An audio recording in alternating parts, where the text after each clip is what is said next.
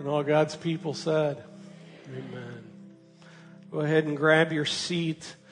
Oh, thank you, worship team. So needed that. What words of huge declaration about who our God is. Set apart, set apart, set apart. Well, Harvest, grab your Bible, turn to Mark chapter 3. We're big about the Bible at Harvest, right? Harvest Peoria? Right? All about the Bible. So if you didn't bring your Bible with you today, there's some in the back of the seats there. I think it's page 838. We're in Mark chapter 3. We are in a series going through the Gospel of Mark. Be amazed by Jesus Christ. I was so grateful here, just as you're turning there, so grateful for Pastor Nate and Pastor Cody these last couple Sundays coming in and taking these Sundays. And I love our guys having the opportunity to preach and be a part, and just in God's timing was so sweet. I've just been having a horrible cold these last 3 weeks and getting from that, and just that time was perfect for that, as well as just kind of accountability to you, using that time for me to work on more of my schooling, and Lord willing, I'll be sending in chapter 1 of my doctoral work here this week, so there is a God, just want you to know that. Okay. Well, one of the objectives, one of the objectives that we are having in this series is not just to go through data, but part of our objectives is to help you grow and learn how to more effectively read God's Word. And I'm not just talking about reading more content.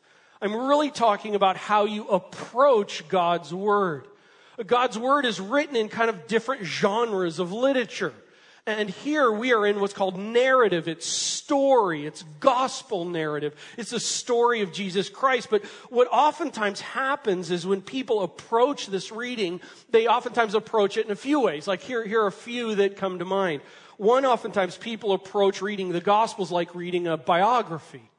It's just there to tell a story. It's there to provide event by event chronological history of the life of a person. Well, it is telling about Jesus, but also the fact of the matter is the authors are not so concerned all the time about chronological order. We've mentioned that with the book of Mark. Mark is not so concerned about putting all the events together. Mark has another purpose in mind. So it is biography, but you don't read it like a biography. Another way people approach it oftentimes is kind of like a historical novel. Well, it's like, man, it is like this rock and roll cool story about this guy who grew up in poor place as a carpenter's kid and kind of came into this crazy, renowned, worldwide platform. And it's just kind of like a motivating, interesting, be encouraged kind of a novel. It's not. It's not just reading a story like that. It's also not a devotional guide. In other words, Mark did not write it for the purpose of being a devotional guide. And one of the things we're trying to do in this series is help you look past the headings. Now, I appreciate the chapter breaks. I appreciate the headings in it even. But oftentimes what that ends up doing is we lose the flow of movement of what Mark is trying to accomplish in writing this. And we see these little devotional chicken nugget things. It's like I'm going to read a chapter a day to get my spiritual nugget for the day. I can just tell you, if Mark were sitting here, he'd be like, didn't write it with that in mind. Now you're saying, so should we not have devotions in our scripture? Yes, we do that, but follow along with me in this. So it's not a biography per se. It's not a novel. It's not a devotional guide. And by the way, it's also not the kind of thing of, I'm just reading it to find out what they did then, and we'll do it today. Well, if you're going to take that approach, then part of the problem is let's get the snakes and the dice. And let's go at it. Because it talks about doing stuff like that, especially at the end of the Gospel of Mark. And yet we don't do that, right?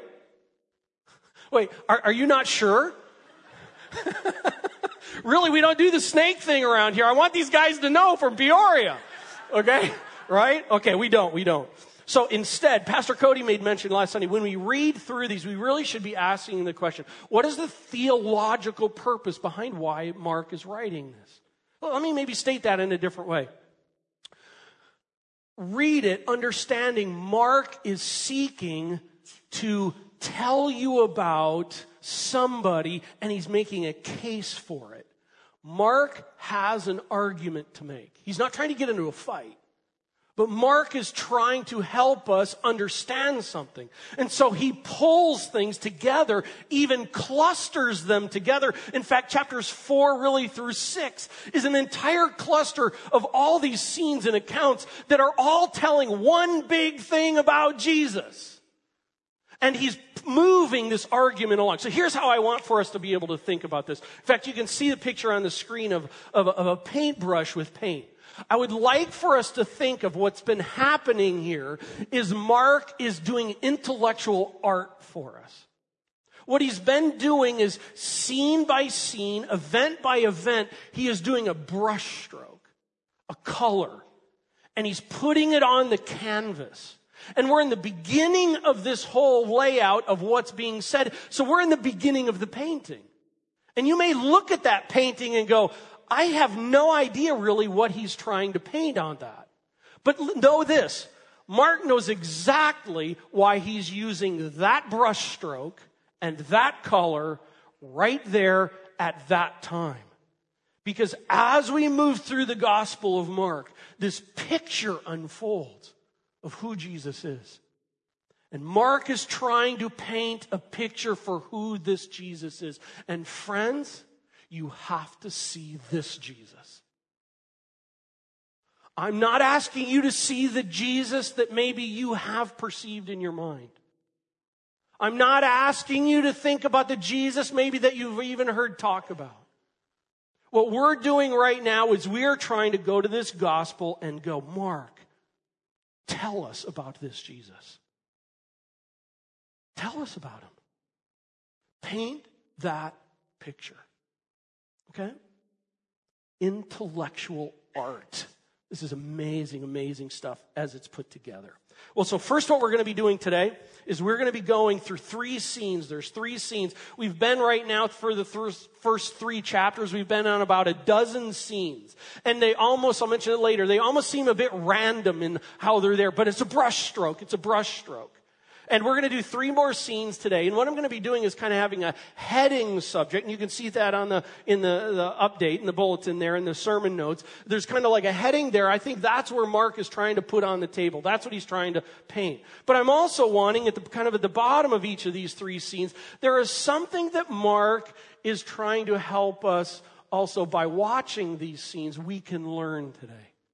We can take away. Because listen, if we're followers of Christ and we're to live more like Jesus Christ, then as we watch Jesus Christ, we go, let's be more of that.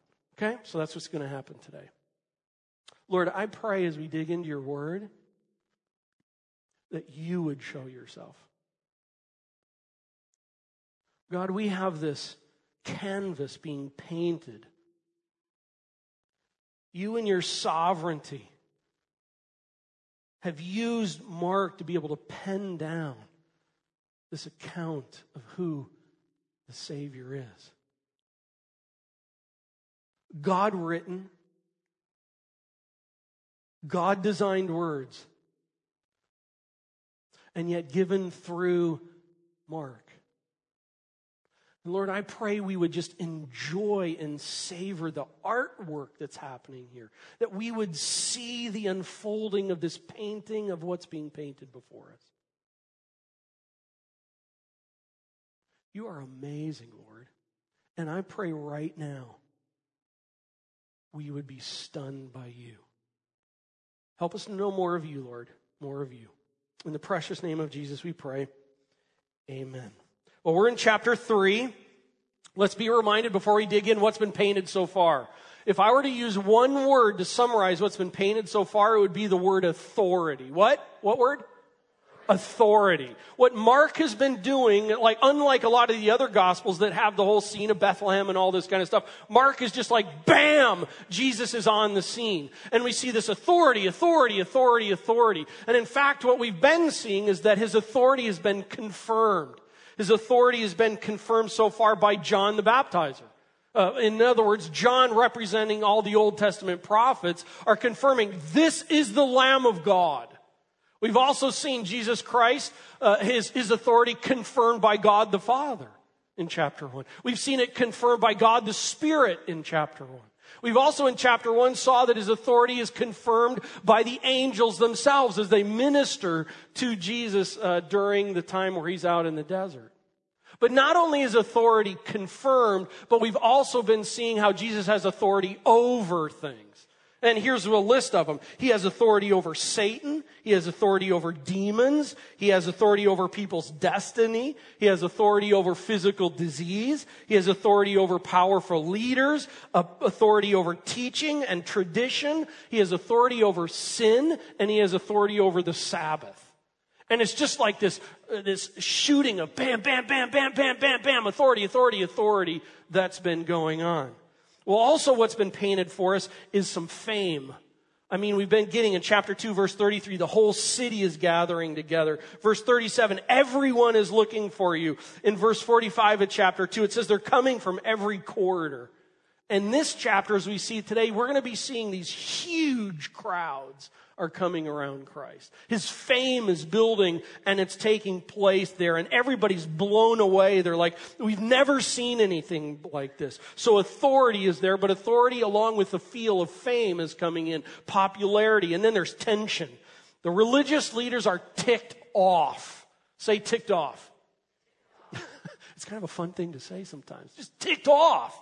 And they are big time ticked off. They're ticked off subtly in the beginning, and then they're boldly ticked off. As Pastor Cody talked last week, there's these 4 scenes going. And in these scenes, 2 of them, they're ticked off about what he's doing that they don't think that he should do. And they're ticked off about things that he's doing or things he's not doing that they think he should do. The dude can't win with these guys because they are ticked off. And then it ends, chapter 3, verse 6. It ends up where they're all trying to figure out how to destroy him. Authority, fame, tension. Let's read. Scene 1, Jesus withdraws. The point here I think Mark is getting is Jesus has authority and a title. He has authority and a title. Here we go, verse 7. Jesus withdrew with his disciples to the sea. Now, it's interesting. I'm not going to make a big deal out of it, but I'm going to note this. He tries to withdraw, but there is absolutely nothing to do with withdrawing in this. Just watch what takes place. Jesus withdrew his disciples to the sea, and a great crowd, how big of a crowd? A great crowd followed him from Galilee, Judea, from Jerusalem, Idumea, from beyond the Jordan, from around Tyre and Sidon. When the great crowd heard all that he was doing, they came to him. And he told his disciples to have a boat ready for him because of the crowd, lest they crush him. You get the idea what's going on here? This is like crazy crowd, big crowd, and crazy crowd, lest they crush him. Verse 10, for he had healed many, so that all who had diseases pressed around him to touch him. So what's going on is his fame is increasing. People are coming from all over. Those list of cities there, we don't really understand where they're at. I'm not going to go through a map. I'll just say this. All of those cities are actually within like 100-mile radius. Or, 100-mile circumference or area of that. I'm sorry, I've been sick, so my head's still like in La La Land. So it's like a big area. Okay? In other words, think of this. It's like central Indiana just collapsing in an Avon right here. I mean, this is huge crowd. Now, why are they coming to Jesus? They're coming to Jesus because they've heard what he's been doing. What has he been doing? As we've been following this, he's been healing people and casting out demons. Now think about it. I mentioned I haven't been feeling well. I've had a cold now that's just like, I can't get rid of this thing for 3 weeks. And even now, I'm like, I'd walk a couple miles if this thing could just be gone. I don't know about 100, but maybe a couple. And yet, could you imagine if you were physically in a disease situation to where, literally you're hopeless? Well, I'm not talking 3 weeks. I'm talking months and months and maybe even years. You've got cancer. You've got something serious going on. And you find out there's this guy out there who's healing people. What would you be doing? I'd be like taking a long trek for that. In fact, Pastor Nate a couple Sundays ago referred to the text that talks about how they went and they ripped the roof open. Those people, they are desperate to get their buddy to see Jesus and get him healed. Now I'm understanding why this crowd is crazy on top of him. Heal me, heal them, heal them. Listen, I've been dealing with this for years. Come on, man, you can do this. And they're just crushing in on him with what's going. That's the setting of what's happening. And I want to note this. In a setting like that, huge crowds, crazy event going on, Mark could have talked about anything. He could have talked about the numbers of the people in more detail. He could have talked about where those people were coming from in more detail. He could have talked about the types of diseases that were there. Because, it's like on TV, they can always heal people who are on a, walking with a crutch. But it's like, dude, get someone seriously out who's down. But he could have talked about all that kind of a thing. Of all the things he could have talked about, I just have to note this. Mark selects one thing out of the entirety of this event to talk about.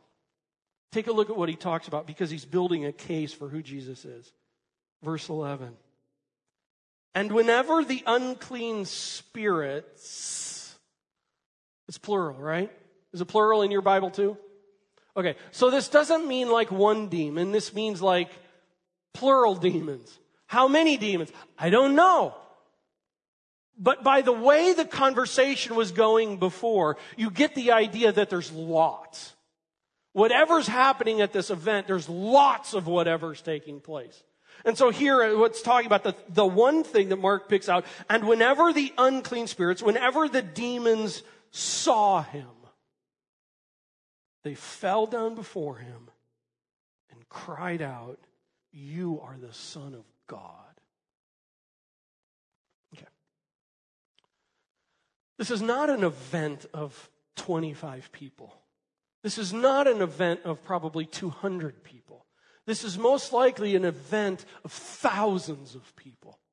And in thousands of people, in a world that what it was going on in that day, we just don't quite see this whole demon possession thing in our culture, in our country. Praise the Lord in a lot of ways for that. But in that, we don't see a lot of that. But in all this, by the way, it's not just when they heard Jesus talking. It's when they what?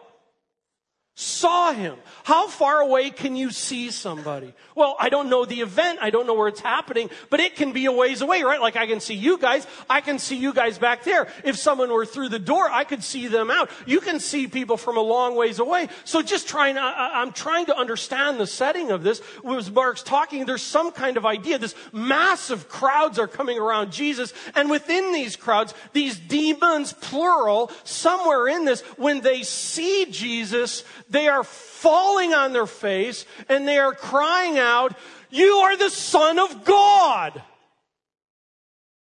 Now, I don't know. Was that the kind of thing as these crowds are coming together and all of a sudden you hear off in the distance over there, face down, "You are the Son of God"?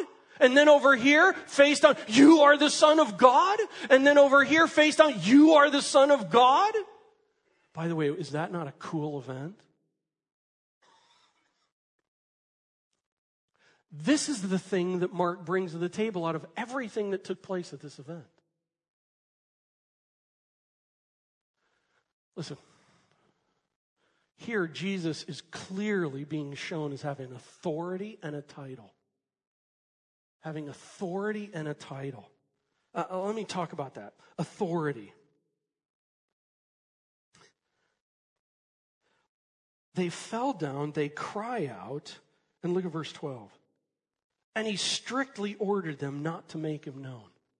Now here's where the discussion ends up usually going on this. Why didn't Jesus want to make him known? Let's talk about the whole thinking about that. Oh, listen, I don't think that's the important conversation right now. I don't think that's what Mark is trying to focus on right now. Here's what Mark is trying to focus on. In this whole event, this craziness that's going on, people with grand intensity, and these demons falling face down on their face, crying out, "You are the Son of God." And in it, Jesus goes, "Zip it!" And the context is clearly that they did. Who has authority to do that? I don't. If there was a demon in here that did something and I'm just like, "Stop it!" Okay, just imagine you're a demon. You didn't think this was going to happen at church today, did you? But seriously, think about this. And it's like someone says, "Zip it!" I'd be like, "Who are you, dude? You zip it." Right? We don't see any of that kind of response. Instead, what we see Jesus go is he goes, zip it, and they zip it. We've already seen earlier Jesus, in chapter 1, Jesus doing the same thing to other demons. And friends, you have to get a hold of this, because this is telling who Jesus is. And in all this authority statement, by the way, he is not doing it in someone else's name. We don't see anything like that. He's not doing, in the name of God the Father, zip it. He is just saying, zip it. He has authority. And know that. This is no normal guy. By the way, he also has a title. What is it from the text? Son of God.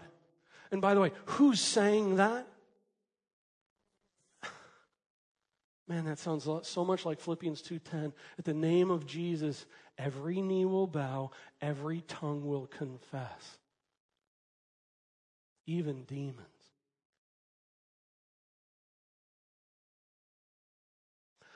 If you're new to the Bible, I don't have the time today to go through it. We will as we move through Mark.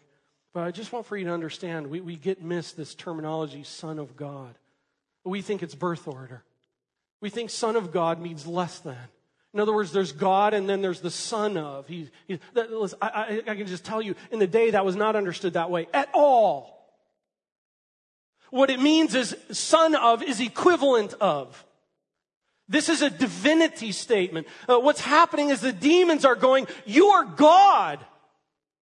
You are divinity. Hey, if you're here today and you're kind of like not sure this whole Jesus thing, or maybe you're even like here by force, I'm glad you're here. I mean that sincerely. Or if it's the kind of thing you think, man, all these saps getting together doing this kind of, hey, I'm glad you're here. I just really, honestly, I want to say this as you think about this whole process. You need to hear what the demons said. You need to hear what demons called Jesus. I'm not even saying hear what I have to call him. I'm not even saying what other humans have to call him. I'm just out of this text, I'm saying listen to what demons call him. Demons call him a title that is your divinity. He has a title. And this title that is given makes it very clear that he is not some prophet on steroids. Listen, Muhammad never had it said of him, you are God. And he never claimed that.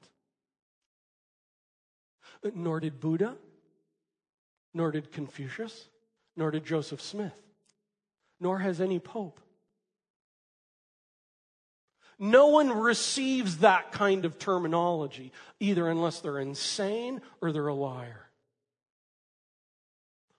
Or if they're the real deal. You hear what the demon said. Jesus has authority and he has a title. Just practically, let me kind of maybe step out of that for a second. Practically, just two quick things here. One, in the doing of ministry, this fits with next Sunday. In the doing with ministry, be careful about position and declarations. Because you look at it, what did the demons do? The demons went face down and they cried out, making a divinity declaration of who Jesus was.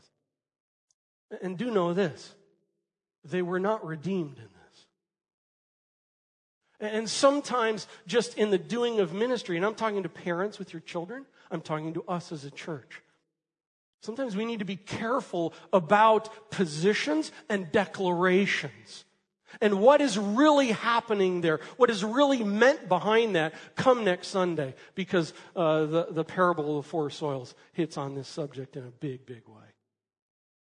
One other practical thing here for us to be able to pull out. I'll term it this way. When matters. When matters on a practical standpoint. I would think right at this moment for Jesus that this is the time where you open a big ministry. I mean, you've got people coming from 100 miles away. They're crushing in on him. Well, would you not think that right now at that time, that's the time to start a new ministry deal? I mean, build the building, build it big, and bring them in. Pile them on. I mean, obviously God is at work. I mean, find where God is working and join Him there. I mean, obviously it's happening right there. Well, build it. Bring them in. Start the programs. You see where I'm going? When matters. And in all this, Jesus doesn't do it right now.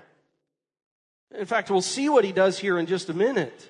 You would think that this is the time where it's like, man, look at the needs. There's so many needs. There's so many needs. We've got to do something. We've got to do something.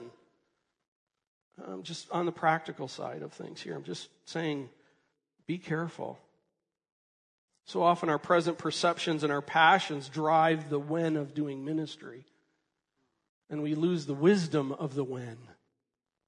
Friends, there are needs all around us. Do know that I know that. Do know that I know that you know that. Do know that you know that. But there is a question of when and how. And when is the timing of it? And we're going to see Jesus is so strategic, is my point. He has incredible ministry patience. He's actually, to this point, he's been waiting over a year since he talked to the disciples until he actually calls them to be his apostles. I mean, the guy is just is patient ministry. And he's building the now for what's ahead. Not getting lost in the now. But I have a great idea. There's a need, but it's my passion. But that church does it. Awesome. But when matters. Okay? Jesus has authority and a title. Scene 2. Jesus goes up. And Jesus has a plan. Verses 13 through 19. And when he went up on the mountain and called to him those whom he desired. Wow, we could spend time there. Free will, predestination. Those whom he desired, and they came to him, and he appointed 12, whom he also named apostles. So that why? So that they might be with him, and that he might send them out to preach and to have authority to cast out demons. He appointed the 12. Simon, to whom he gave the name Peter, James, the son of Zebedee, and John, the brother of James, to whom he gave this weird name that is sons of thunder, Andrew and Philip and Bartholomew and Matt. By the way, you can do that when you read, okay? You can just bypass the names at times. Some are like really bothered that I still don't know how to say it. Alphaeus, Thaddeus, and Simon the Zealot, and Judas Iscariot, who betrayed him. Wow, that's sad, those last 3 words. Anyway, Jesus has a plan. Why is Mark putting this in here right now?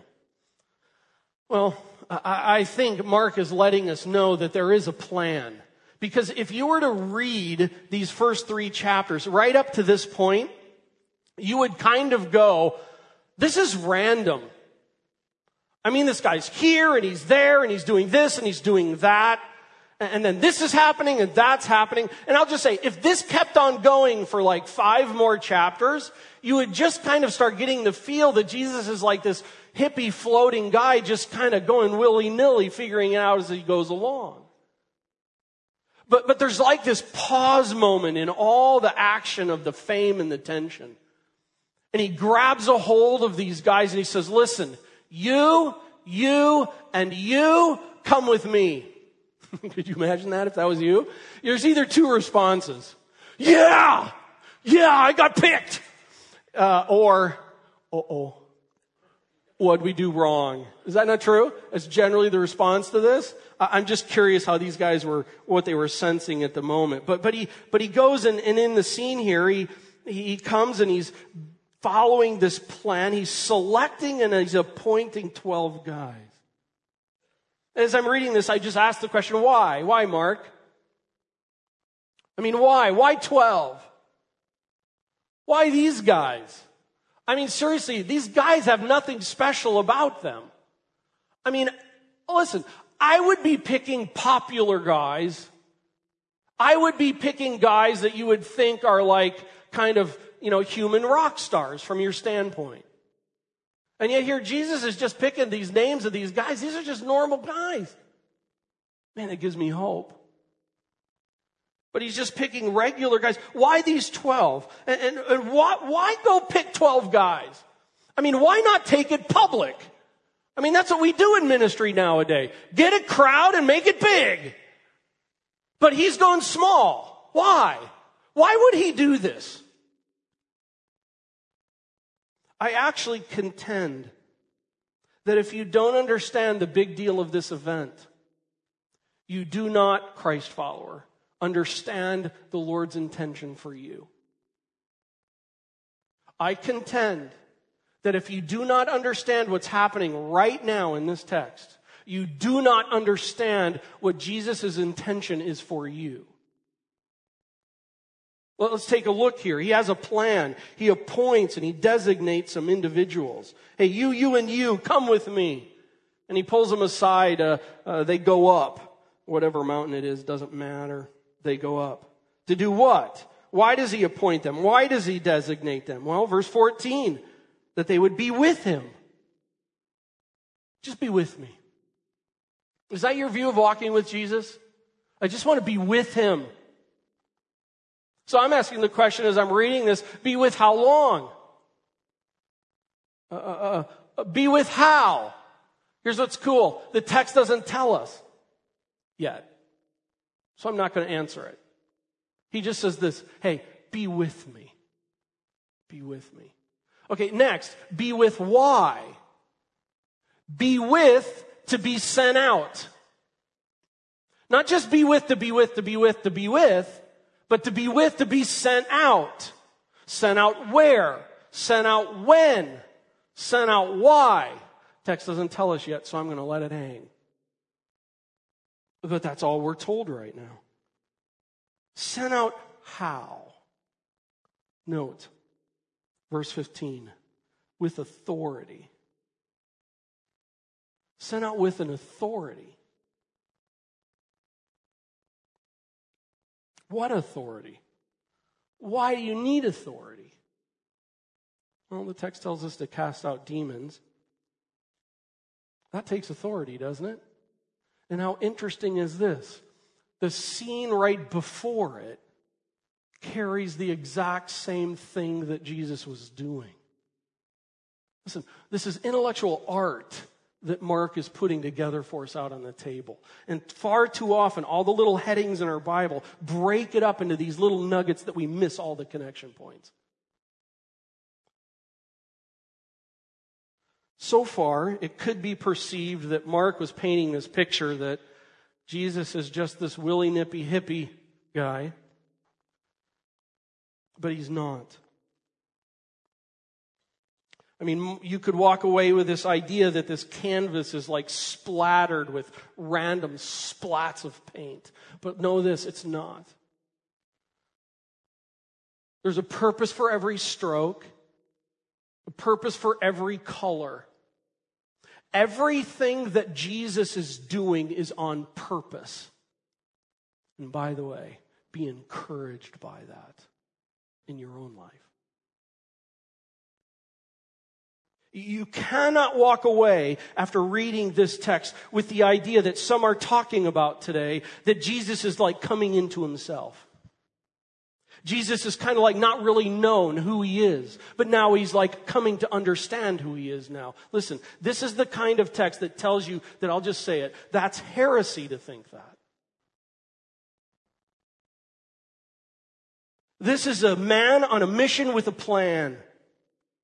And it even comes in by saying, it's time to go up to a mountain. You, and you. I want you to follow me. And I want you to follow me with this purpose. I want you to be with me. And the purpose of you being with me is that you have impact outside of you. And the impact outside of you isn't done by your authority. It's done by another authority. But don't worry about that. We'll take care of giving that authority to you a little later. Just come with me knowing this. You're going out. Did you come to Jesus knowing that?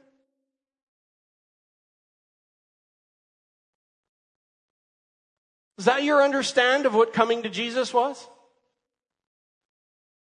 Or was your idea of coming to Jesus was I just get to be with him. He's my magic genie. He's my golden ticket. He's my good luck charm. He's my best friend. He's my boyfriend. And it's all about me and him. I just want for you to know, follower of Christ, one redeemed in Christ, that is not the alone thing for you with Christ, being with him. You are to be with him to be sent out. You are to be with him to have impact beyond yourself. And today, especially in America, we have this view that Jesus is here to be all about me and it's just me and Jesus, don't talk to me. By the way, other people, that's their thing. I'm not gifted for that. I'm too shy for that. Hey, we're all different. Believe me, you don't know me well enough to know, I've said before at times, within me, I have a timid nature within timid nature. And yet Jesus has called every one of us to be goer-outers in this. And he tells them right from the very beginning of this. And I'll put it in this term, purpose matters. Purpose matters. Listen, guys, gals, if you know Christ as your Savior, I want to ask you, what is your purpose? What is your purpose with Jesus? Well, look at what the text says. Be with him. Chapter 1, verse 17 says, follow him. You are to be a be with follower of Jesus. You're to be someone who's also has this reality of being sent out. And know this, you and I are not sent out without authority. We have been given authority. And here's the encouragement. It's not my authority and it's not your authority. Be encouraged. God has given you the Spirit of God and the Word of God as your authority. You have been fully equipped to do what he fully expects. And we are caught up in a selfish, it's all about me, Christianity world. And that's not the call. That's not the call. Jesus has authority and a title. Jesus has a plan. Scene number 3, we'll finish it here. Jesus goes home. Jesus gets criticized. Oof. How interesting is this? People are crushing in on him. He picks out his disciples to follow him. And then he gets hammered. Watch this. Verse 20. Then he went home. And the crowd gathered again. I was just like, please leave me alone. I just want to go home, right? Then he went home. Crowd gathered again so that they could not even eat. And when his what? When his what? When his family heard it, they went out to seize him, for they were saying, wait, who was saying this? His family is saying, he is out of his mind. Whoa. Whoa. Hey, words people say hurt. The whole sticks and stones, utter lie.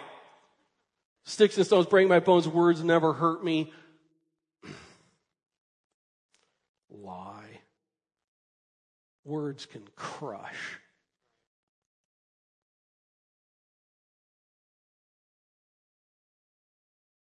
And especially when it's from your family. I don't know, maybe today, right now, some of you are like, yeah, I totally get that. My family thinks I'm totally out of my mind for following Jesus. Boy, you're in good company.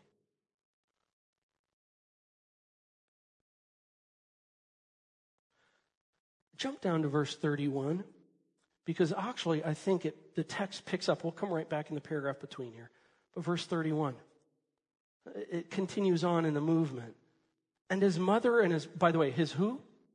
His mother and his brothers came, and standing outside, they sent to him and called him.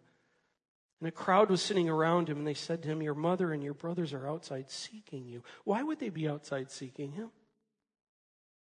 Answer, because of verse 20 and 21. Because they're trying to they're trying to touch into him to be able to go, Jesus, you are out of your mind. Verse 33, and he answered the people around him, who are my mother and my brothers? And looking at those who sat around him, he said, here are my mother and brothers, for whoever does the will of God, he is my brother and sister and mother. I'm just going to let you know I'm not even going to get into the teaching moment that he has here. I actually, in the flow of Mark, I don't think that's the big deal. What the big deal, the flow here, and we'll catch it up in the middle here is this whole criticism genre that's taking place right at this moment. By the way, his mother is seeking to talk with him to tell him he's out of his mind. Whoa. His mother. By the way, who's his mother? Help me. I'm going blank. Who is it? Oh, that's right, Mary. And yet, why in our world do we make Mary deity-like? I mean, friends, go back. Go to Luke chapters 1 and 2 and 3. Mary had some pretty keen insight on what was going on. And she's one right here who's thinking, my son's going out of his mind. And she's coming in. And also his brothers are coming in. Dude, listen, bro, we play basketball and football in the backyard, and I know you're pretty good, and you like didn't do any of the nasty stuff, but you're out of your mind. Now, let's add to the criticism. Because the scene between this, verse 22 and following, and the scribes who came down from Jerusalem, why did they come down? Answer, verse 6, because they're all trying to figure out how to destroy him. So they all come down to his hometown. Come down means they come from elevation, because it's actually they're going north. They come down from where and they're saying he's possessed by Beelzebub. By the prince of demons, he cast out the demons. Jesus called them to him. Guys, come here a sec. And he said to them in parables. Parables are stories that teach. How can Satan cast out Satan? If a kingdom is divided against itself, that kingdom cannot stand. And if a house is divided against itself, that house will not be able to stand. And if Satan has risen up against himself and is divided, he cannot stand, but is coming to an end. But no one can enter a strong man's house and plunder his good unless his first binds the strong man. Then indeed he may plunder his house. If you're like, what in the world he's talking about? He's saying this. Guys, your argument is ridiculous. That's what it is. It makes absolutely no sense. Listen to what you're saying. It's foolishness coming out of your mouth. By the way, this is the fruit of the issue. Now we get to the root of the issue. Jesus is saying what they're saying is foolish. Now he goes to their heart. Verse 28, truly I say to you, all sins will be forgiven the children of man, and whenever blasphemes they utter. But whoever blasphemes against the Holy Spirit never has forgiveness, but is guilty of an eternal sin. For they were saying he has an unclean spirit. People talk about the unforgivable sin. Is it suicide? Is it this or that? Just look at the text. It's actually quite simple. Listen, the work of the Spirit of God is to draw people to the Lord. The work of the Spirit of God is to open people's mind. How does a person come in redemption and forgiveness with the Lord through Jesus Christ? By the work of the Spirit of God in them. And if you shut off the work of the Spirit in your life, that is something that does not lead to any opportunity other than what you've chosen to allow happen. Separation from Him. You've given up the opportunity to be able to know the Lord because of the work of the Spirit. And when you say, I'm not having anything to do with that, you are rejecting the work of the Spirit of God in you.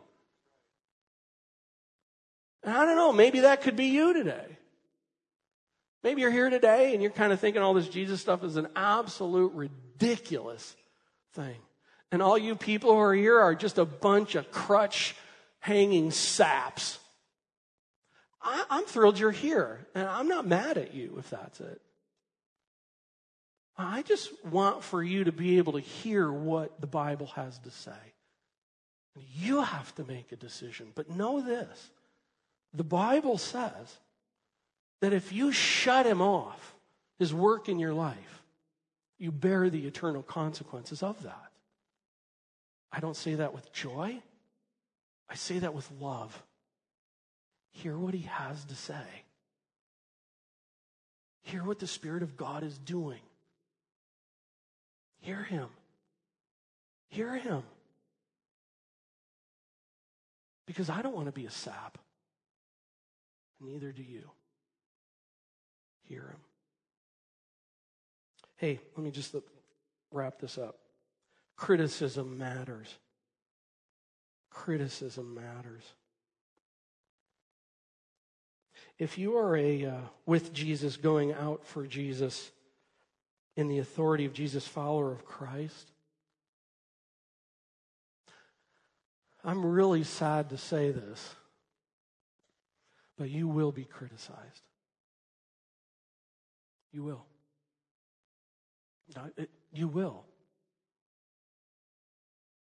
If you are a walking with Jesus, going out with Jesus, in the authority of Jesus' person, you will be criticized. And note, you will be criticized by the religious. The religious will scorn you. You're out of your mind. People will use you. They will. Just know that. People are going to use you. Your family maybe even criticize you. But I would just encourage you, if that's the case and you're thinking, go to Philippians chapter 3 this week and read it. Paul says, I want to know Christ. And in that statement, he says, I want to know what it is to suffer for Christ, so that I can understand him more. Because you do not understand Christ with depth if you do not understand what suffering in Christ is.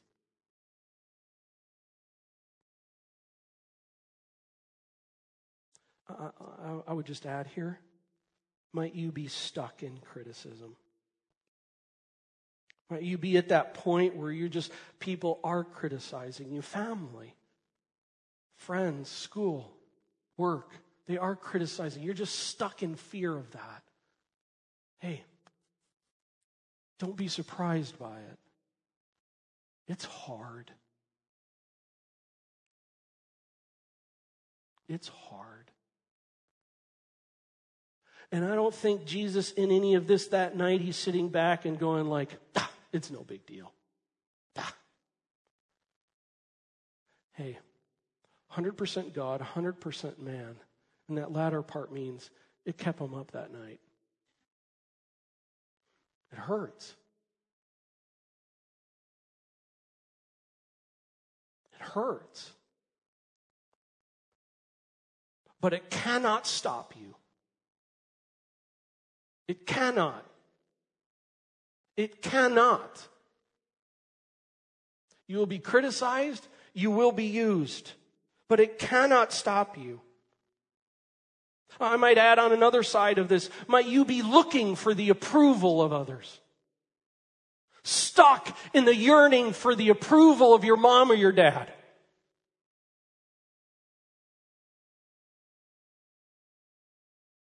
Might you be stuck in that?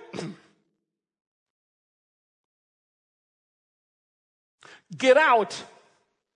Get out of it. Get off of it. I know about it.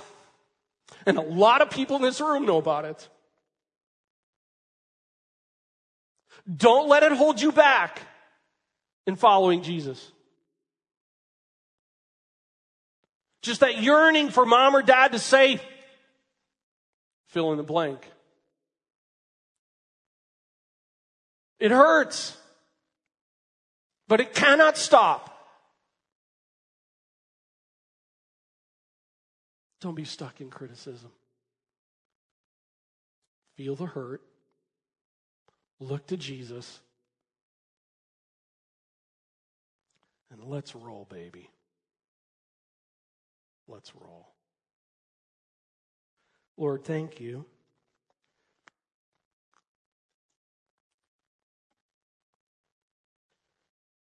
Thank you for the amazing authority that you claim, that you bear, that you have.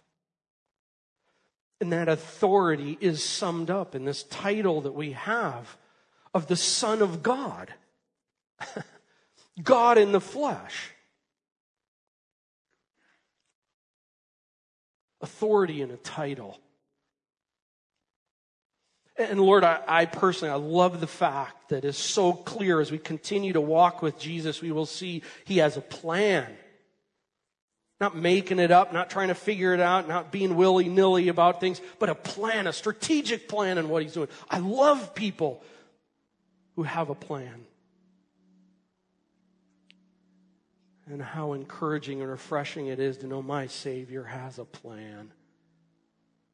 He did from day one, and it carries all the way through. Oh, the reassurance of that.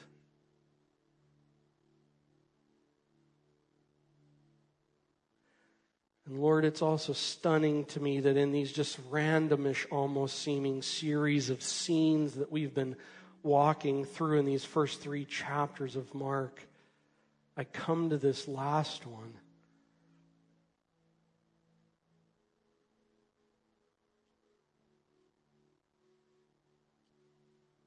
And I'm just amazed that you didn't crush people who criticized you. You loved them. You were patient with them.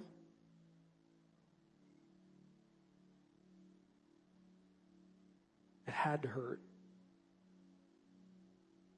To see the very ones that you with your own hands created and made mocking you, missing you, just not getting you.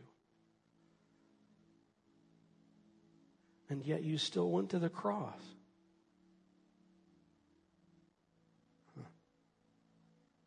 How sweet you are. How encouraging that is for us.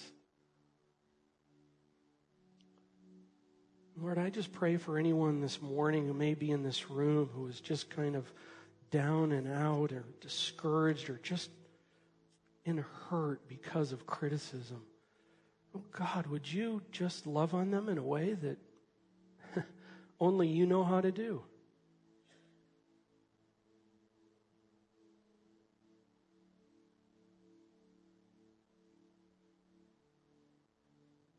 Wow, you're amazing. You are stunning. You are beyond belief. And next Sunday, we're going to see you really starting to teach. Oh yeah, Mark chapter 4. Bring it on, God. More of you, more of you, more of you. In the precious name of Jesus we pray. Amen.